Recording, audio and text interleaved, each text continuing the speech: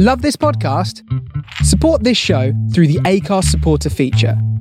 It's up to you how much you give, and there's no regular commitment. Just hit the link in the show description to support now. Burrow's furniture is built for the way you live.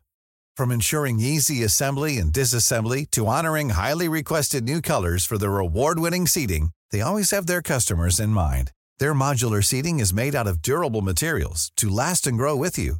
And with Burrow, you always get fast, free shipping. Get up to 60% off during Burrow's Memorial Day sale at burrow.com/ACAST. That's burrow.com/ACAST.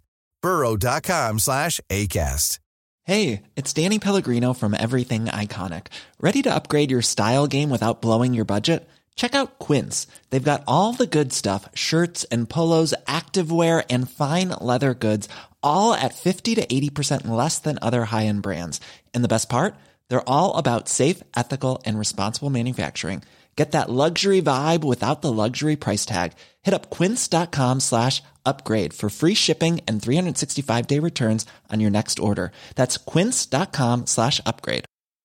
Mom deserves the best, and there's no better place to shop for Mother's Day than Whole Foods Market. They're your destination for unbeatable savings, from premium gifts to show-stopping flowers and irresistible desserts. Start by saving 33% with Prime on all body care and candles. Then get a 15-stem bunch of tulips for just $9.99 each with Prime. Round out Mom's menu with festive rosé, irresistible berry chantilly cake, and more special treats. Come celebrate Mother's Day at Whole Foods Market.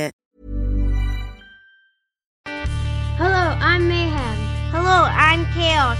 And our happiness is egg-shaped. Happiness is egg-shaped and love's a circle with no end. No, I was talking about happiness last night and he said happiness is egg-shaped. Hey, happiness is egg-shaped. Happiness is egg-shaped and love's a circle with no end.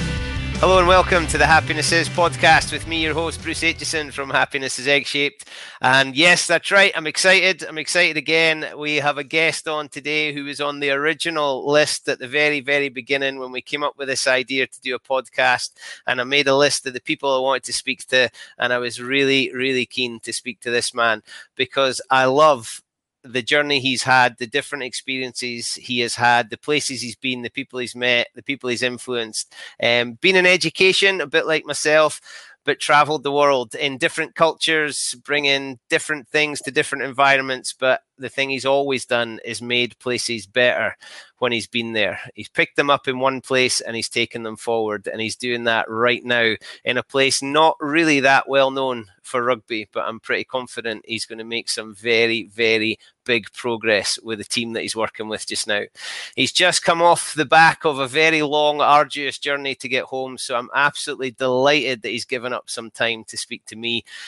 Please welcome the one and the only Mr. Damien McGrath. Hello. Hello, Bruce, and thank you for asking me. I remember sitting on a plane flying from Dubai to Seattle, filling in a questionnaire for you on when you first started the Happiness is Egg-Shaped. That's right. You were one of the very first interviews. Yeah.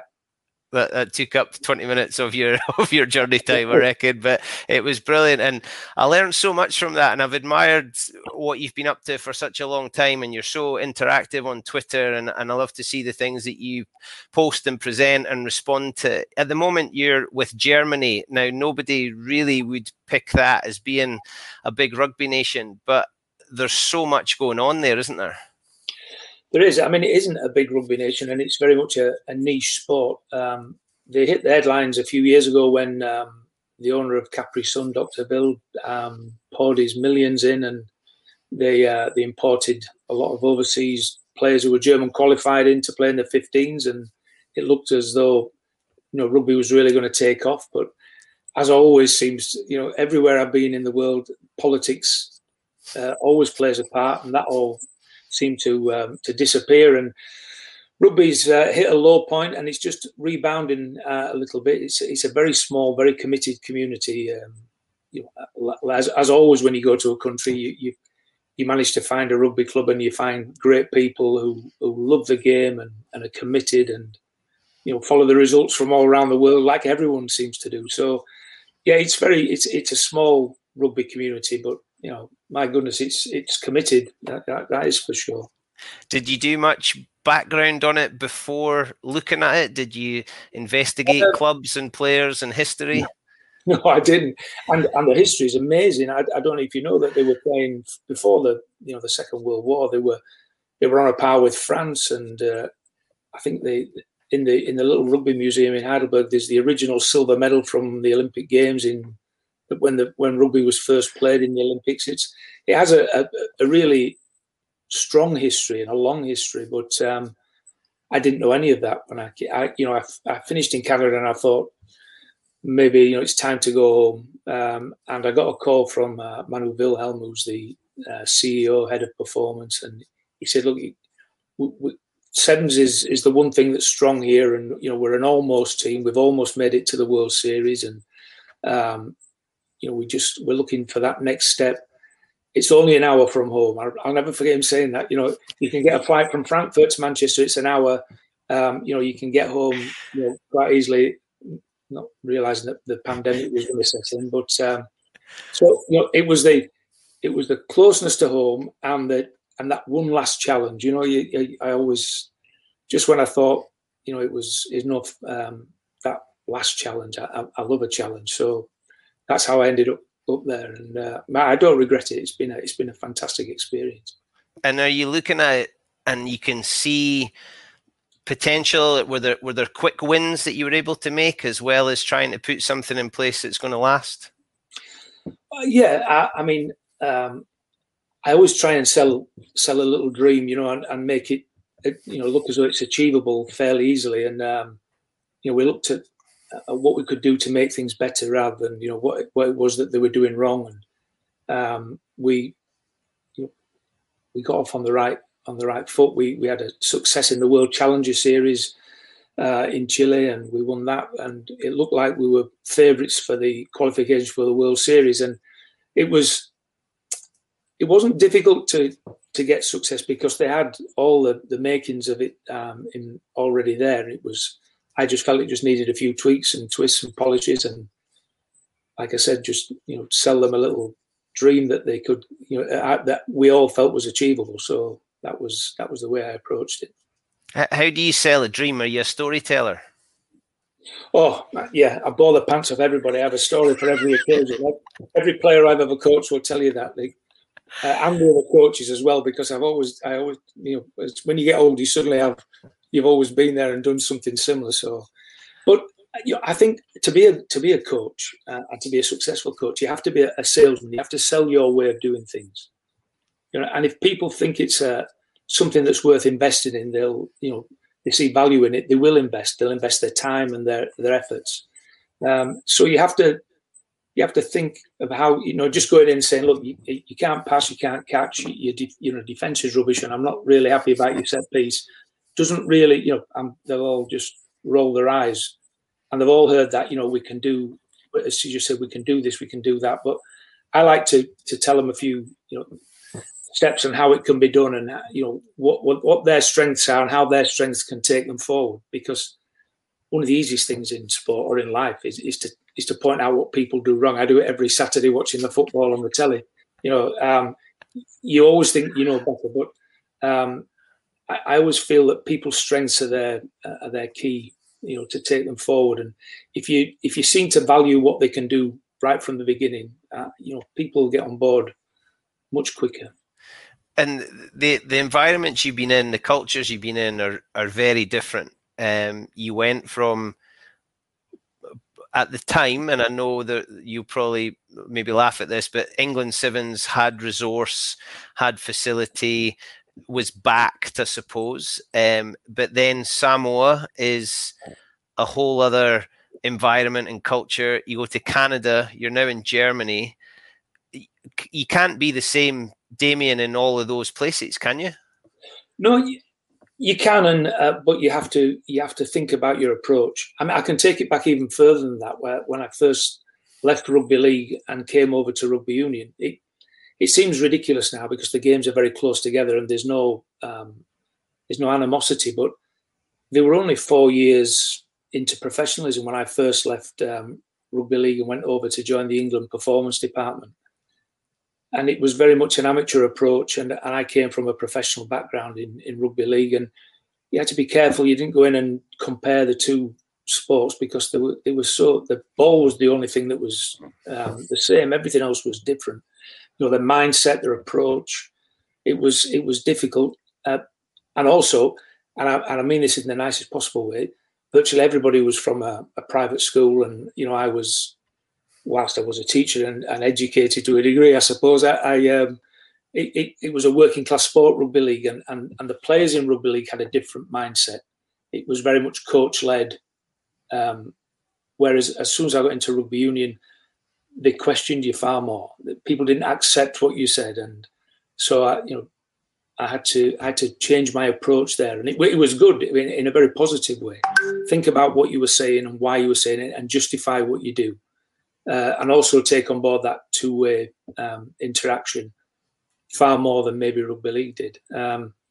So that was my first cultural shift, and it taught me some good lessons about listening more as well. And I've always been good at getting on with people. I like to think I'm a people person, and the hardest place. And then I went to Spain, which after one of my many sackings in my 100-year career, I ended up doing a couple of years with in Spain when they had an influx of money around the 2006 mark, and they decided to invest in the team with a view to qualifying for the World Cup, and they went from 32nd in the world to 19th, and we had a great time for 2 years. But there was only 2 players in the team that actually spoke English, and I went to skills and defence, and it was a great lesson, because you say things and you expect people to pick up on the nuances of what you say, and what you were inferring by what you were saying. But I had a guy who was just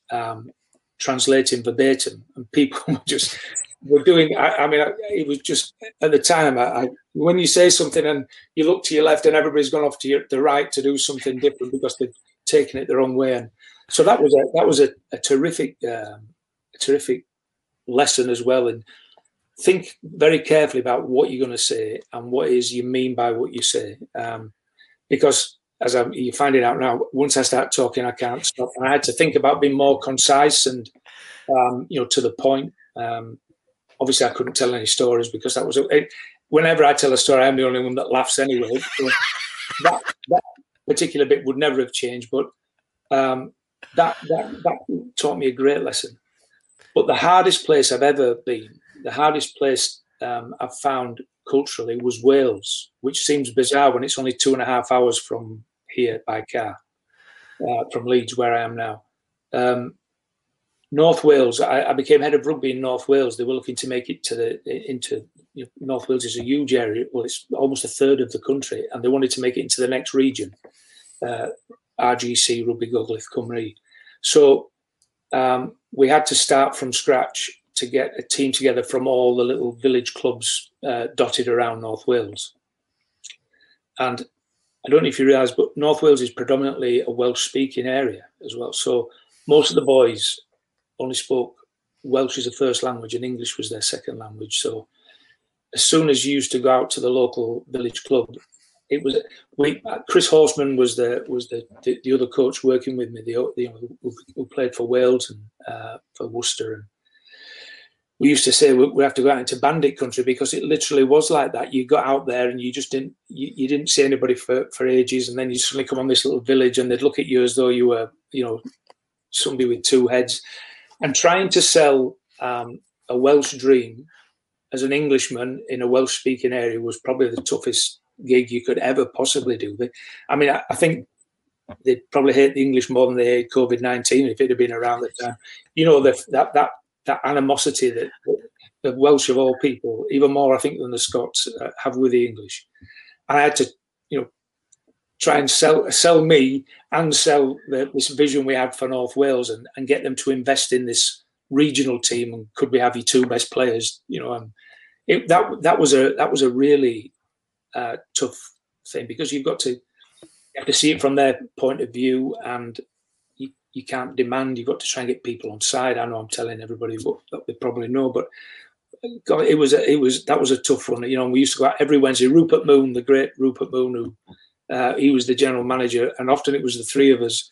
We'd jump in the car and we'd go to Bro Festiniog or Bethwelly or Nant Conway. You'd be out there and go into the clubhouse, and they'd all sit, not a smile on their faces, looking at you. I'd stand up, and they'd with the English accent straight away, and it was it was a great 2 years I had there, but that was a really, really tough thing, even more so I think than flying the other side of the world. And then of course went to, as you said, I went back to England to assist Simon Amor. It was his first coaching job. I did a year with Simon, and then went on to Samoa, which it's a 10 beer story. Samoa, I wouldn't know where to start. It was just. There are so many things that happened, and some outlandish things, but it was a great place. I mean, what an amazing! I don't know if you've ever been to the South Pacific. As a little boy, I used to watch. You think Tahiti and those places were like the most unbelievable places. You think you'd never get there, and Samoa's it's that palm trees and coconuts and blue seas all the way around. And if you're going on holiday, it's amazing. My wife had the best time of her life. She said it's the best place we've ever been. But man, rugby was something else. I was the first ever overseas coach. I was the first non-Samoan ever to coach there, and they call white people palangis. And as I could hear the word palangi everywhere. Every time I turned my back, it's one of those places where they needed at that time in their rugby. They needed an overseas coach, but they didn't want one. If you understand what I mean, they knew they needed that outside influence to come in and try and change things around, but they didn't really want anybody coming in and being, they wanted their own people in. And very much it's been like that in other parts of the world. I understand that it'd be the same, I suppose, in most countries. In Scotland. You don't want outsiders coming in. You want your own people, and I understand that, but. And Samoa was just, there are churches everywhere. You can drive around the one main island, Apollo, in about 4.5 hours. It's tiny, and there's a church every 200 yards. Catholic, Mormon, you name it. There's a church, and they're still very poor, live in villages. Most people sleep on the floor, and yet there's this big, spectacular church in the middle of it all. God knows that. Well, I know where the money comes from for it, from the poor people. But so church, family is very important, and rugby is just about as important as religion. I think 200,000 people live there, and of those 200,000, 199,999 are expert coaches. Let me tell you, everybody had an opinion. But you must have loved it because you brought them success. Oh, I had a great time, and I bet everybody's the same. When I got the job, I thought, this is like Christmas. You brought up on the story of Great Pacific Islander in rugby league and rugby union. I thought, I can't wait to get there. The players are fantastic. I can do something here. What you don't count on is the interference from outside. The Prime Minister was the chairman of the board. Every morning with his security detail, he'd come and sit on a bike in the gym. Big, huge, fat guy he was. He'd come and sit on the bike in the corner and just cast his eye over, and then send one of his minions over to tell the manager, who he felt was training well and should be in the team. It was like that, but it was a terrific experience. That they had a high performance unit, which it looked like the fairground after the fairs left town. It was just like a disaster zone, and we had a few ripped up bags and no water. The showers didn't work, and I think the Chinese had built this facility some years previously, and it was crumbling, but the boys were fantastic. A lorry used to go around the island start at 4 a.m. in the morning and pick them up from different places, and they come in singing, and so that part of it was terrific. And what did you get from that then, without maybe the science or the support team or where did that take you to as a coach?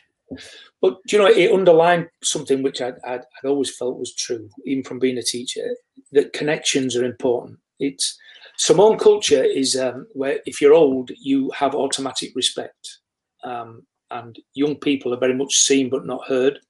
You know, their opinions are encouraged. Older people eat first. All sorts of very old traditions that they very much stick to.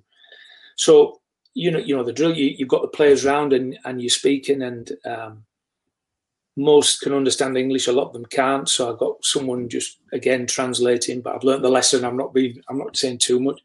And you ask a question, and you look. You wanting some interaction, and everybody's eyes are on the floor because that's their culture. That's their tradition.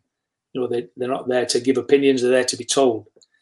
And that's how the other coaches have been with them. And the success all came from when I managed to get them to look me in the face and when they could trust me enough to speak, and it wasn't going to be an issue for them, because it would never happen, with Samoans in the past. There were crazy things that were against Samoan culture. Like even when we were away on tour, if there were no meeting rooms available, because Sevens is such a small squad, you could meet in someone's bedroom and plug the laptop into the back of a TV. It's against Samoan culture for young people to sit on an older person's bed. So, if we met in the coach's room because it was bigger, they just, a hotel room, there's only a bed in there, isn't there? So I just encourage them all to sit on the bed. Well, I mean, that was one of the things they used against me when they wanted to sack me, that I didn't, I was just abusing culture. But look, there were all sorts of cultural differences which I had to be aware of and get round, because as soon as you connect with people, you can then, they can see that you value them. And if you value them, you want to know what they're feeling and how they feel. And, I spent a lot of time on that part of things, because they could all play rugby, and getting them into its shape of a team was much easier once we were all on the same page and all, happy and feeling confident and comfortable. I suppose very much like you would with any team, but it was harder there to get over that barrier. It was difficult to start with. And I always love speaking to Sevens coaches and Sevens players, because the environment is so different from the professional 15s. There's fewer people, obviously, which means the connections are potentially easier to make. You spend time in airports and hotels, and it's a road show. You go from here to there. But in rugby league, it was autonomous. The coach told you what to do. You did it. You did it really hard. You then learned a little bit when you moved, and then you go on the Sevens circuit. It sounds to me like that's the dream job for you. You're able to make connections. You're able to bond with people, share the experiences, and then help them to become better rugby players. Yes, but that thing we all love to say, we're making them better people too. Yeah, your experience had led to that, hadn't it? It had, yeah. I mean, the Sevens lends itself to an intimacy that 15s doesn't. That's for sure. And you can make those connections much easier, as you say, because you spend a lot more time together. It's only part of the journey, though. You've still got to know your onions on the rugby side, and people. I love it when you go on Sky Sports and you switch on, and whoever's, when Leicester won the Premiership at football a few years ago, beating all the big guns, they spent hours talking about the culture there, as though they were doing something. They were sprinkling dust on their food to make them different.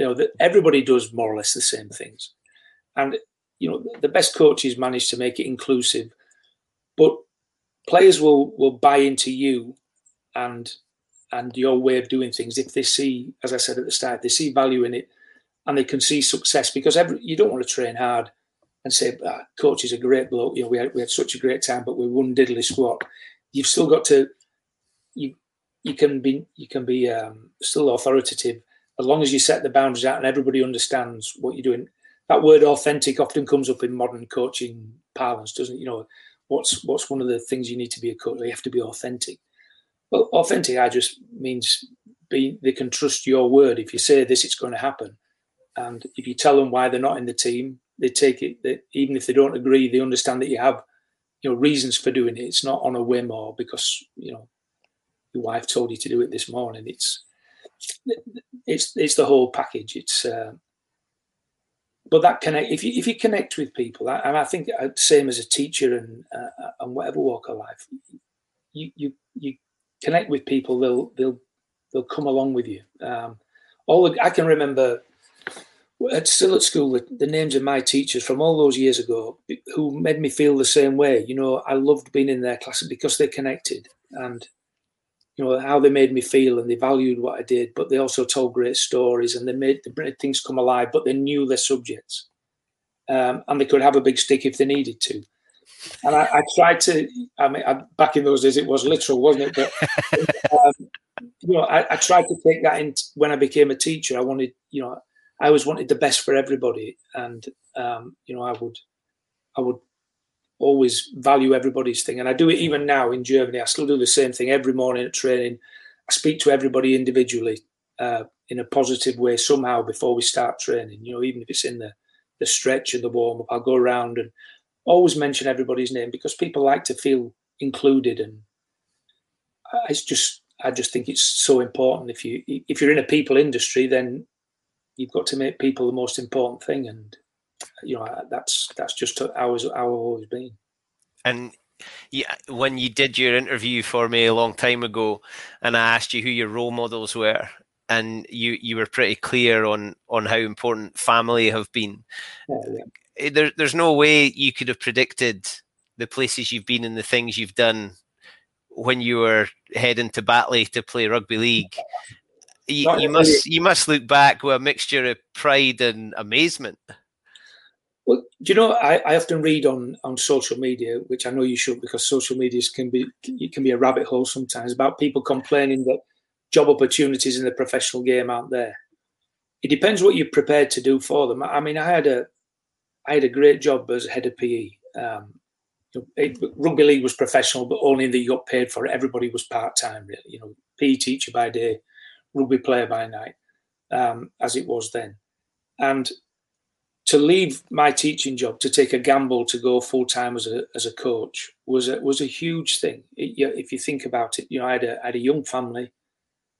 You know, and the pension, everything was there. You know, I could have stayed in doing what I was doing and helped out the local club. But I had this desire to be a coach, and sometimes, if the chance comes, you have to make a choice of whether you want to do it. And there's always a sacrifice to make. And stepping out of that comfort zone was difficult. And I didn't know, there was no safety net. I didn't know where it was going to take me, what it was going to do. And I just made the choice then. And family, you need your family to be behind you, or that can never happen.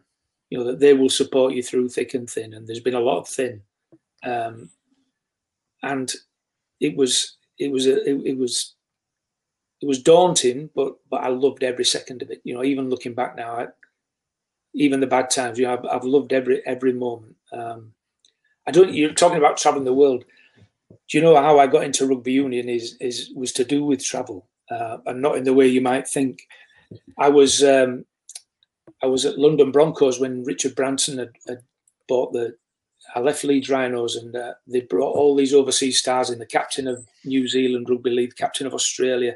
They got all these overseas stars in, and Richard Branson was really hands-on with the club. And I came down as assistant coach to do skills and defence, as I always seemed to do at that time.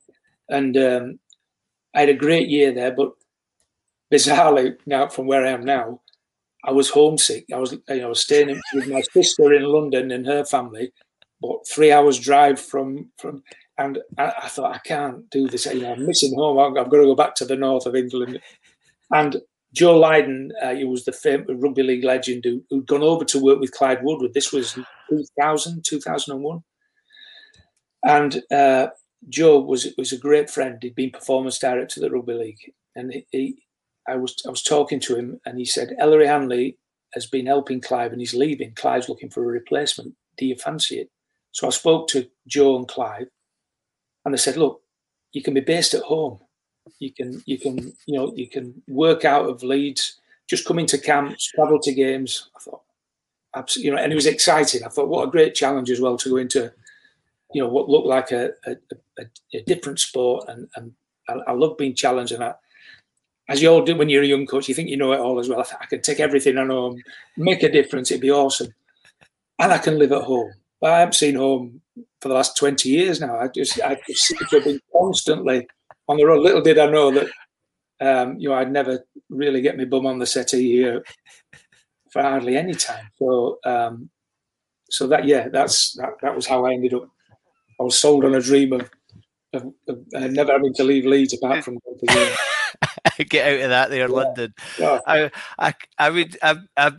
a PE teacher, been a head of PE, but I can't imagine what it must have been like as the naughty little boy getting sent to see the head of PE when you were head of PE. You must have played that role nicely, did you? Yeah, I thought, yeah. Like we all do, you think shouting's going to make a difference. I quickly learned that. I was in it for my sins, a bit like I'd always loved to. It's never going to happen now, but I'd love to have coached one of the top teams. You know, I'd like blue chip players to play, but rather than always. I mean, and I don't mean that in any way disrespectful to the boys I've coached, who I've loved. And I always wanted to coach in a school in a nice area, but I always ended up in inner city schools. So, I ran the rugby league teams, and most of the naughty boys has always played in those teams. So I managed to keep everybody in check, and I tried to make lessons fun, I suppose, like everybody does. But one of my best ever coaching stories was when I that first year. When you have, it was the under-9s and they were brand new to rugby, and you're trying to explain before the first game rugby league is a much easier game to explain, in terms of positions and things. And the little boy who was fullback said, "What is fullback, sir?" And I said, football? Yeah. I said, it's like the goalkeeper. I said, you're the last line of defence. Right, got you. He said, I've got you. Brilliant. So I'll never forget. And it was on a huge field, one of those full-size adult fields, under-9s. And the big kid on one team runs across and like a swarm, they all follow him. And it was just, it never got past either side of the halfway much. And then late in the second half, the big kid on their team suddenly went right down the middle. And you focused on the ball. And I looked around, where's the fullback? And nobody could see him. And he stood underneath the post like the goalkeeper. And he is literally stood like this. He's been stood like that all game. He stood like this, waiting. This kid's running through. I only found out afterwards that the teacher in the other school had been explaining the same thing. If you break through, you probably have the fullback he's like the last line of defence. So this kid had taken it literally. He could have scored anywhere. He just said, right, I've got to beat the fullback. He could have put it down. He runs straight at the little kid stood with the post who nails him and he drops the ball. And so again, you talk about be careful what you say. That was a lesson I got there. Yeah. You make an analogy, be careful, because the children take it verbatim. Oh, it was just... it sticks with me forever, that one. I can remember having a student teacher who had a hard time because he couldn't work out what his kid was doing. But if you thought the only way to get a more defined jawline with natural-looking results was through surgery, think again. Juvederm Volux XC is a non-surgical injectable gel filler that improves moderate to severe loss of jawline definition and can help you achieve natural-looking results with little downtime. Even better, this improved definition lasts up to 1 year with optimal treatment. No maintenance required. Improve jawline definition for a smooth, sculpted look with Juvederm Volux XC. For important safety information and to find a licensed specialist, visit Juvederm.com. That's JUVEDERM.com. Not for people with severe allergic reactions, allergies to lidocaine, or the proteins used in Juvederm. Common side effects include injection site redness, swelling, pain, tenderness, firmness, lumps, bumps, bruising, discoloration, or itching. There's a risk of unintentional injection into a blood vessel, which can cause vision abnormalities, blindness, stroke, temporary scabs, or scarring. Talk to a licensed specialist to find out if it's right for you. When you're ready to pop the question, the last thing you want to do is second-guess the ring. At BlueNile.com, you can design a one-of-a-kind ring with the ease and convenience of shopping online. Choose your diamond and setting. When you find the one, you'll get it delivered right to your door. Go to BlueNile.com and use promo code LISTEN to get $50 off your purchase of $500 or more. That's code LISTEN at BlueNile.com for $50 off your purchase. BlueNile.com, code LISTEN.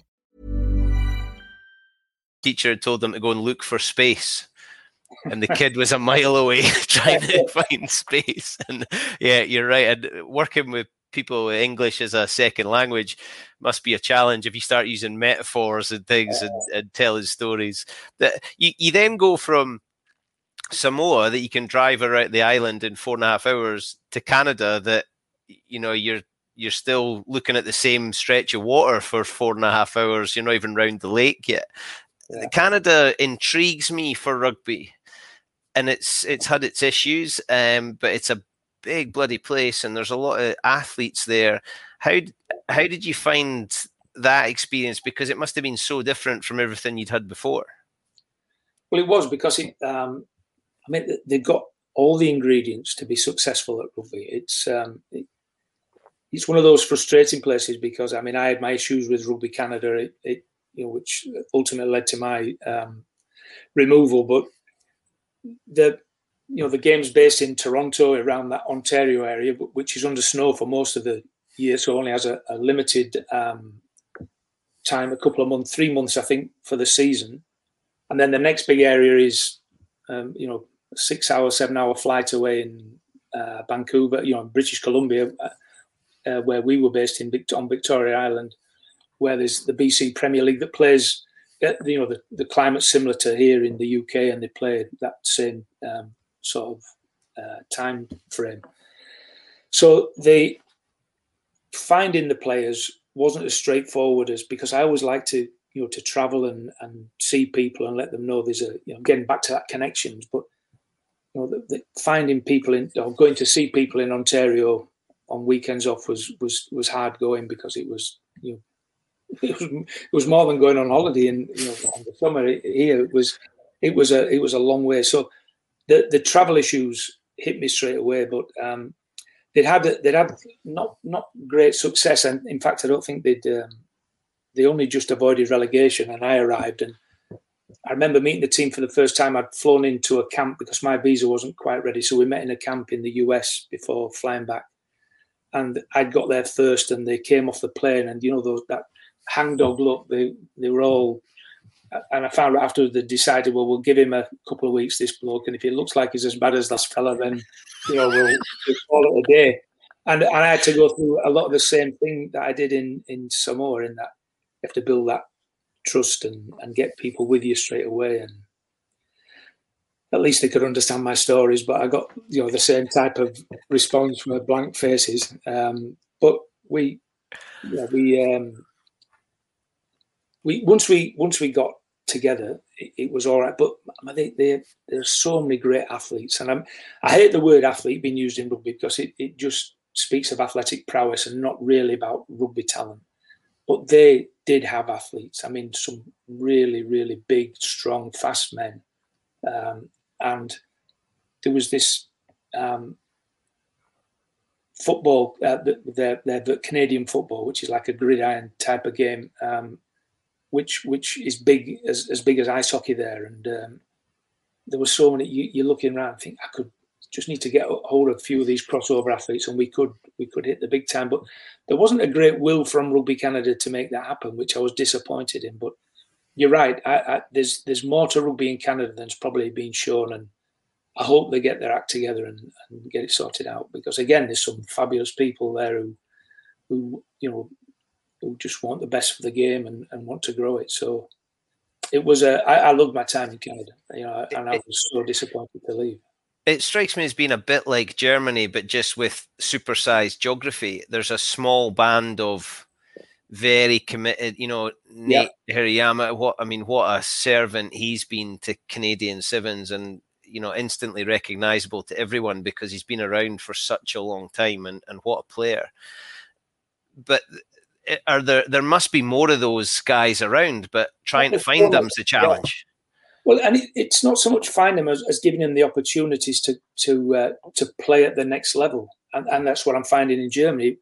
It's not that we don't have lots of players, but just because they're from Germany doesn't mean they don't have some talent, and it's finding a way to give them opportunities to develop that talent, and that's our big challenge in Germany. We, the bulk of the senior team in the Sevens are late 20s, 30 now.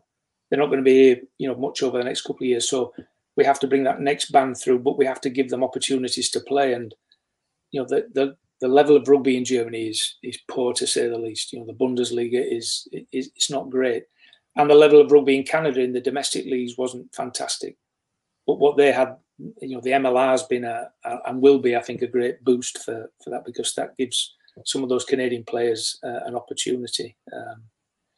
But for all the smaller teams, that's why Sevens is important, because it puts them on a big stage. And if overseas clubs see them, particularly for Samoa, it's why Sevens in Samoa is so important, because it's a way of feeding their 15s team. If they can get their best Sevens players picked up by clubs overseas into the 15s, then they come back into the senior 15s team, and that should be the challenge. Should be the way forward, I think, for Sevens as a game to let people see some great talented players who might not get through the conventional 15s pathway, an opportunity to show what they can do. And let's face it, huge TV audiences, big crowds in the stadium, their skills under pressure. If you can crack it there, then you should be a really marketable product for some team somewhere. Does your paternal instinct kick in with some of these boys when things like that do happen? In amongst that crowd will be agents and scouts from the big professional teams. Did you provide a lot of advice and support to players to make those decisions? I did if they asked. I would never go chasing them. But I mean, I treat them all like my children anyway, and I stay in touch with all of them. Even those kids back at that school I talked to you about now, they're in the 40s now, and they're calling me sir still. But I want the best for people. And Adam Zaruba, who played in the Canadian Sevens, went to the Philadelphia Eagles. It was his dream to play in the NFL, or to have a chance to go. And for North American kids, that's the be all and end all. And he was unsure. He thought he might be making a mistake because he wasn't sure just how good he was. But he desperately wanted to try it. And sometimes it would weaken our team if he left. But I knew how important it was to him, and I had to encourage him to go and say, look, we'll always be here for you, and stay in touch. And and he went and had a shot, and enjoyed every second, and sort of scratched that itch, and then it didn't quite make it, and we brought him back. So you've got to look at it from every point of view. We even up to now, we just recently we took a German development team over to play in the Rugby Town Sevens in Colorado, which is a big American Sevens tournament where all the best players there. And we took a young English guy who's German qualified with us, who'd been training with us. I won't mention his name. And he did really well for us. He was terrific. And but because it wasn't an official event, he wasn't captured for Germany. But he did enough, and I picked him for this recent World Series events in Canada. And he rang me the day after we got back to say, I've been approached by GB. They're struggling for a team and they want me to go. And you knew, I knew in my heart of hearts they were just probably just using him because they some of the bigger names were resting or wouldn't be there, and it just sounded as though they were using him as a filler. But I knew as a young English guy, the pull of being picked for GB would be fantastic. Whereas I had the feeling that staying with Germany would probably be his best long-term future. I hope I'm proved wrong, but the turmoil in his, in that young lad's mind was, you could hear it in his voice. And I encouraged him to do it. I said, look, if that's what you want to do, you've got to go do it. And even, I think that's part of it is making sure it's there. It's what you feel they need and want, as opposed to what you need and want. Because it would have been easy for me to chop his legs off and try and, make it difficult for him. But it's been that, and I'm sure as a teacher, you want the best for them, but you've got to understand, of course, that they see things in a different way, don't they? And it sounds to me like you've been able to park your ego. Is that something that's come with age and experience? Well, as hard as it is I haven't really got one. I've always been. If the team can be successful, I always feel it reflects well on everybody. I had this fabulous coach when I was assistant at Leeds Rhinos called Graham Murray, who gave me a great lesson in that.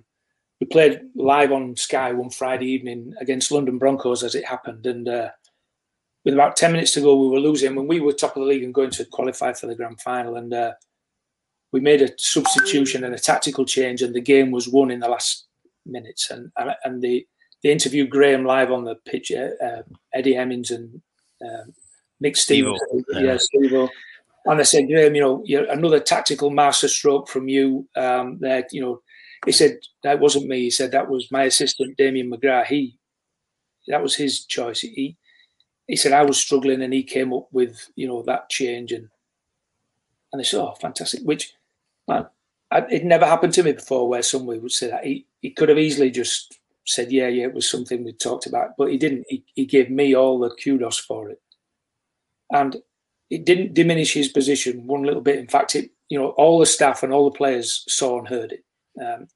And it just sort of grew his reputation even more as a caring leader, who put everybody first. And it was just that again, those little lessons that stick with you. And that was it boosted me, it gave me a profile that I didn't up to that point have, but it also, taught me that lesson of, it doesn't matter who gets the credit as long as the team win, and then usually everybody gets the reflected glory anyway. So you've spoken a lot about players and kids that you've taught, and playing that role of being kind of their dad as well. But you've had a lot of experience of managing up the way or having to deal maybe with what's above. Do you think, did you ever appreciate that when you started coaching, that was part of the gig? No, I didn't. And it held me back for a long time because I didn't want to get involved in any of that. But you can't disassociate yourself from it. It's unfortunately part of the role. It's amazing how many people above you think they know more than you anyway and want to interfere. But politics are the same the whole world round. Everywhere I've been, there is politics, and you can't get away from the manoeuvrings of in sport. It's an unfortunate part of the job, but you have to do it. And I'm not as abrasive with people interfering now as I used to be. I just try and explain and then go do my own thing anyway. But and that's part of. That's part of your being a coach and getting the players to trust you, is that the players know you have their back or will represent them in the best possible way with the people in the front office, because they're always trying to save money and they always want to chop people's contracts and do other things, but you've got to the players want to know you've got their back, and I've always done that, often to my detriment, which is why I seem to be always getting hoofed out of somewhere. It's always because I've stood up against something that I think is wrong or I didn't agree with, which is what happened in Canada for definite. But it's just one of those things, unfortunately. Did you have, or have you got players? Did you have players that you could see they could become coaches in future? Could you see things in them that you thought you've got it? Yeah. I mean, you mentioned Hirayama. I was so lucky in Canada. There were three. The three legs of the rugby stool were Nathan Hirayama, John Moonlight, and Harry Jones.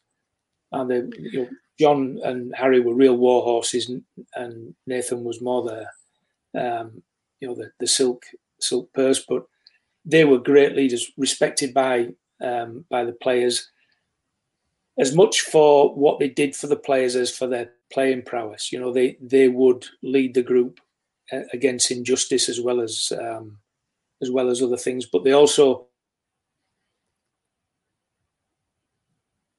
was happy to run things and talk about how we do things and what should we do and why I was doing things, and take their feedback on board, because they thought deeply about the game. Any of those three could have been or could be great coaches for sure. And I don't know. I would never have thought I'd have been a coach, because I was so insecure and lacked confidence, and speaking in front of people I couldn't think of anything worse. It'd be like a death by 1,000 cuts. So God knows why I became a teacher then. But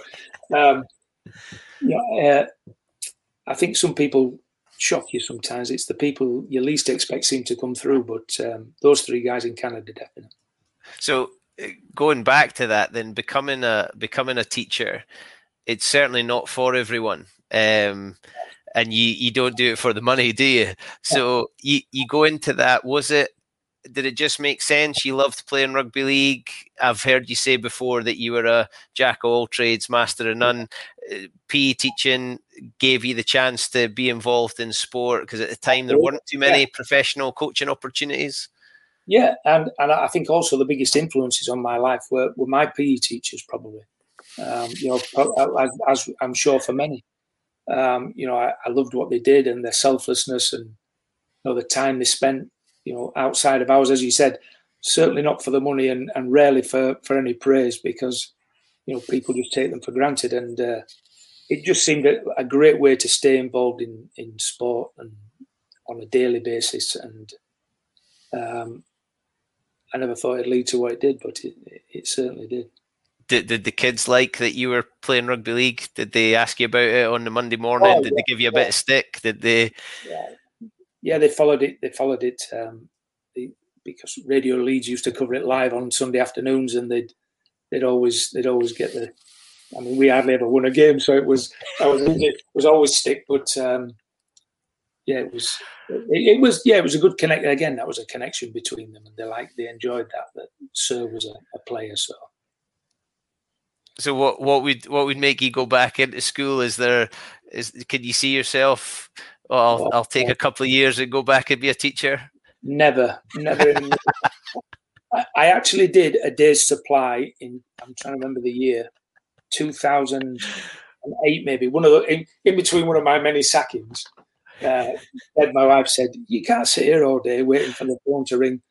Why don't you sign up for a supply agency?" They sent me to a secondary school somewhere in Halifax. I thought I'd gone into Bedlam. It was just chaos. And in the staff room, I thought, I don't know how these people do this day in, day out. I couldn't wait to get out of there. The kids weren't interested, and the discipline side just seemed to have disappeared completely. So I cut that straight out. I take my hat off to everybody who teaches because it's certainly changing. Of course, it has since the 30 years since I left, but it's not a job for everybody, as you said, and it's special people are teachers, very special people. And again, I just don't think they get the praise and as I try to value players, I hope that headmasters and they value the people they have because I know how much work they do and how selfless they are. Apart from you, obviously. Exactly. I was going to say, I was about to say amen to that, and then you had to go. Yeah. When you're on the Sevens circuit, you spend a lot of time with your own players, but you must also have enjoyed sharing a coffee with players from other countries, coaches. How did you enjoy that aspect of it? Well, that's one of the pleasures of it. When you go on a training course or a coaching course, the best parts of it are often the coffee breaks or the nights out, in the bar when you sit and chew the fat and you can talk about the things that are common to all of you. And that's the best thing about the Sevens circuit, the coaches who are prepared to sit and there have been some great ones. Andy Friend, who's at Connacht now, was a great guy for getting everybody together and just talk about, the things that connect you all. And it's amazing how many people have the same issues and, some people are guarded to begin with, but then you can get into it. And Sir Gordon Tietjens, who obviously the great legend who was with New Zealand for so long, replaced me in Samoa. And even when I was with Samoa before that in England, getting him to talk to you was almost impossible. He'd done 3 months in Samoa and he wanted to have a coffee with me every day to talk about what was going on and how life was and share the same sort of issues that I had with him because obviously, I was one of the few people who understood what he was going through. So that was good because, Gordon's a great guy as well. And looking ahead to what you're in just now, how do you get that German squad and support staff and the other coaches around? How do you get them to experience those things? Are you sending them out to invitational tournaments? Are you trying to make connections to give them those experiences? Yeah, well, we are now that the restrictions are starting to lift. Obviously, that the 2 years I've been in Germany, which seems to have flown by, 18 months of it have been under the pandemic. So they've had to rely on my stories and my version of things, and I've done a lot of work with the players and with coaches. Just I suppose mentoring would be a way of describing it, but trying to pass on my experiences and my view on things, but also stressing that you can't. There isn't one way that fits all, and you've got to find out what ingredients are available to you. And if you've got mince and tomatoes and spaghetti, then spaghetti bolognese is the dish for you. But you can't turn it into filet mignon. And a lot of coaches I've found come with an idea of how they want their team to play, but they haven't got the ingredients to make it happen. So find a way. And I think if I've had success relative to where the teams have been when I arrived, it's because I found a way that suits the players we had, and I think that's always important. And I've tried to pass that on to everybody I've worked with. It. If you could write down how to be a coach in a book, there'd only be one book and everybody'd do it. There's millions of books where everybody's got an opinion, but in the end, it's working out what's best for you. Taking the things you like, leaving the things you don't like, and making sure that they work. I like to think that we've talked about connections with people and things, but I also like to think that I understand the game, and I'm always looking at challenging my views on the game and how I play the game, and those things are important. Yeah, for sure. One of the things I like to speak to people about, and I've been lucky to speak to so many people through doing this podcast. Yeah. Looking back on my time in sport, I can remember 4 or 5 results, or there's objective things I can remember, but it's connections, it's feelings, it's experiences, it's memories that are the stories I can tell. When you look back, you've had some real high moments with the teams you've been with. You've won things that they've never won before in places that are far from home.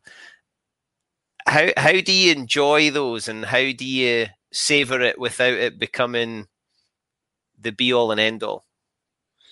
Because I always remember the bad times. Another one of the words that comes up in it, resilience, mental fortitude, whatever you want to call it.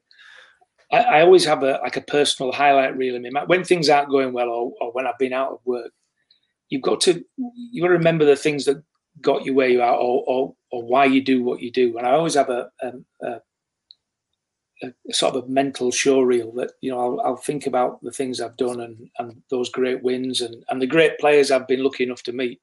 But at the same time, even last weekend, Germany finished 5th on the World Series, albeit a restricted version of it. But that's history for them. They've got nothing near that in their time. And I remember standing on the field afterwards, after we scored a try in overtime to win it against the USA, one of the big guns.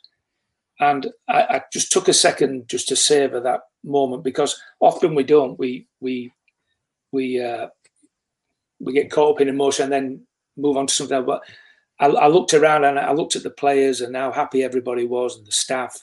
And I savoured every single second of that. And I thought, if things get tough later, I'll just remember that moment. And then we started talking about what's coming next for us, and what can we do to move the team forward, because you can always rest on your laurels and then get tipped up. So, is there a moment where that didn't happen? So I listened to Johnny Wilkinson, who said he would give anything, not for the final whistle in the World Cup final, but for the last, I think he said 30 seconds, because they knew what to do.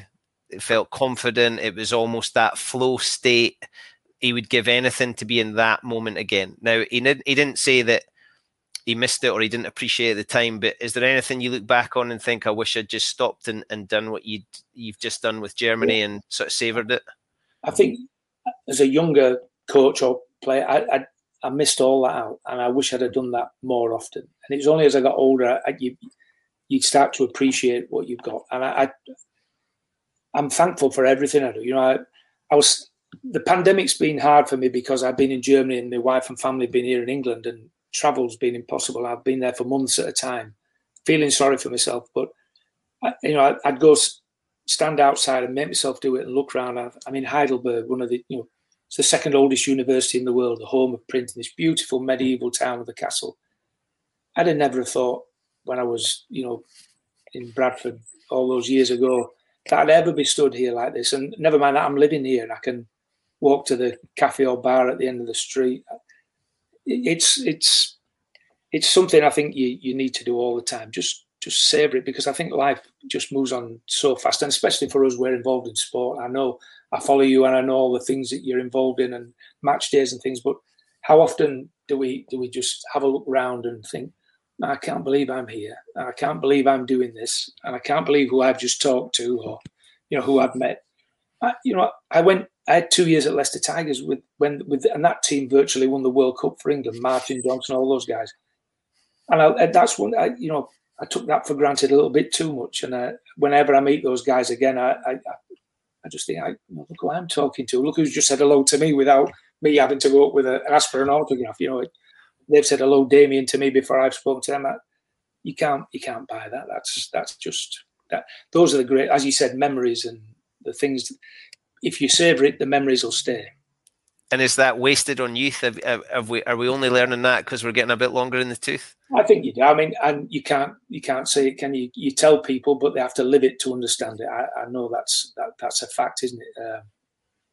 I'm trying to tell my kids that now, and they're in their 20s, and it's the same as my mum and dad saying it to me. You have to trip yourself up to realise it. And I think that's one of the reasons why there aren't any, or the very few, if there are, brilliant young coaches. It's an older person's game, because experience counts for so much as a coach, as opposed to a player. I think when you can be precocious young teenager and just get by on your talent, and you begin to understand the game more then as you get older. Whereas as a coach, I don't know if you found the same. You go in with ideas and you think you know what you're doing, and then suddenly you're sat on your backside because it's all gone wrong, and you don't have a mechanism to deal with it because you've got no experience in it. And one of if there is an upside to being older, it's that you've got plenty of lived experiences, and if you're smart enough, you'll learn a lesson from them and be ready for it next time. I love it. I absolutely love it. I've loved speaking to you, Damien, so much, and your stories have kept me going. I absolutely love it. So we finished this up because I've taken up a lot of your time, and it took you a long time to get home, so I don't want to keep you away from that couch that you're desperate to sit on. Yeah. So at the end of this, I asked people to finish the sentence, and I'm intrigued as to what this is going to be. So for you, Damien, happiness is? Having a night on my own settee in my own house. It really is. And you must be more of a Coronation Street than an EastEnders kind of guy. No, I'm not. I'm not a soaps man. No, I'm more highbrow politics and. I love it. And the future for you? Well, Germany for the foreseeable future. I hope we can qualify for the World Series, and the big hope is to try and get into the Paris Olympics. That would be an amazing thing, but. I hope I can just leave them in a better position than I found them. Well, I think evidence would suggest that that's what's going to happen. Damien, thank you so much. I've absolutely loved speaking to you, and I'm hoping one day we get to meet in the flesh, and I'll be asking for your autograph. I'll bring a printed card. Yeah. Just last thing, talking about that, it was when I went to Samoa. It's as close to being in a boy band than I've ever been. I said there's only 200,000 people. I was the only guy on the island with white hair, and they knew I was the coach, which made me second only to God, I think, in terms of I had more selfies. I couldn't go shopping. Everywhere I went, it was, Coach, can I have a selfie? Will you sign this? And for 3 weeks, it was marvellous. You think, I could live with this. And then it just became too much. So I'd have to say no to the autograph after that. Brilliant. Thank you, sir. All the best. I look forward to seeing you soon. Pleasure, Bruce. Thank you. Cheers. Thanks. I love it. I love a storyteller, and he's bang on. The experience is what you remember. He's made connections all over the world, and he's made every team that he's had better. The proof is absolutely there. I can't wait to see Germany in the Paris Olympics. I think they'll be the team to watch. I've loved it. I hope you've enjoyed it too. You can catch us on Apple, Acast, and Spotify. You can watch us on YouTube and Facebook. If you liked it, tell us about it. Leave us a review, subscribe, and tell your friends. But for now, my name is Bruce Aitchison from the Happiness Is podcast, and my happiness is egg-shaped. I look forward to seeing you all again very, very soon. Hello, I'm Mayhem. Hello, I'm Chaos. And our happiness is egg-shaped. Happiness is egg-shaped and love's a circle with no end. I was talking about happiness last night and he said happiness is egg-shaped. Happiness is egg-shaped. Happiness is egg-shaped and love's a circle with no end.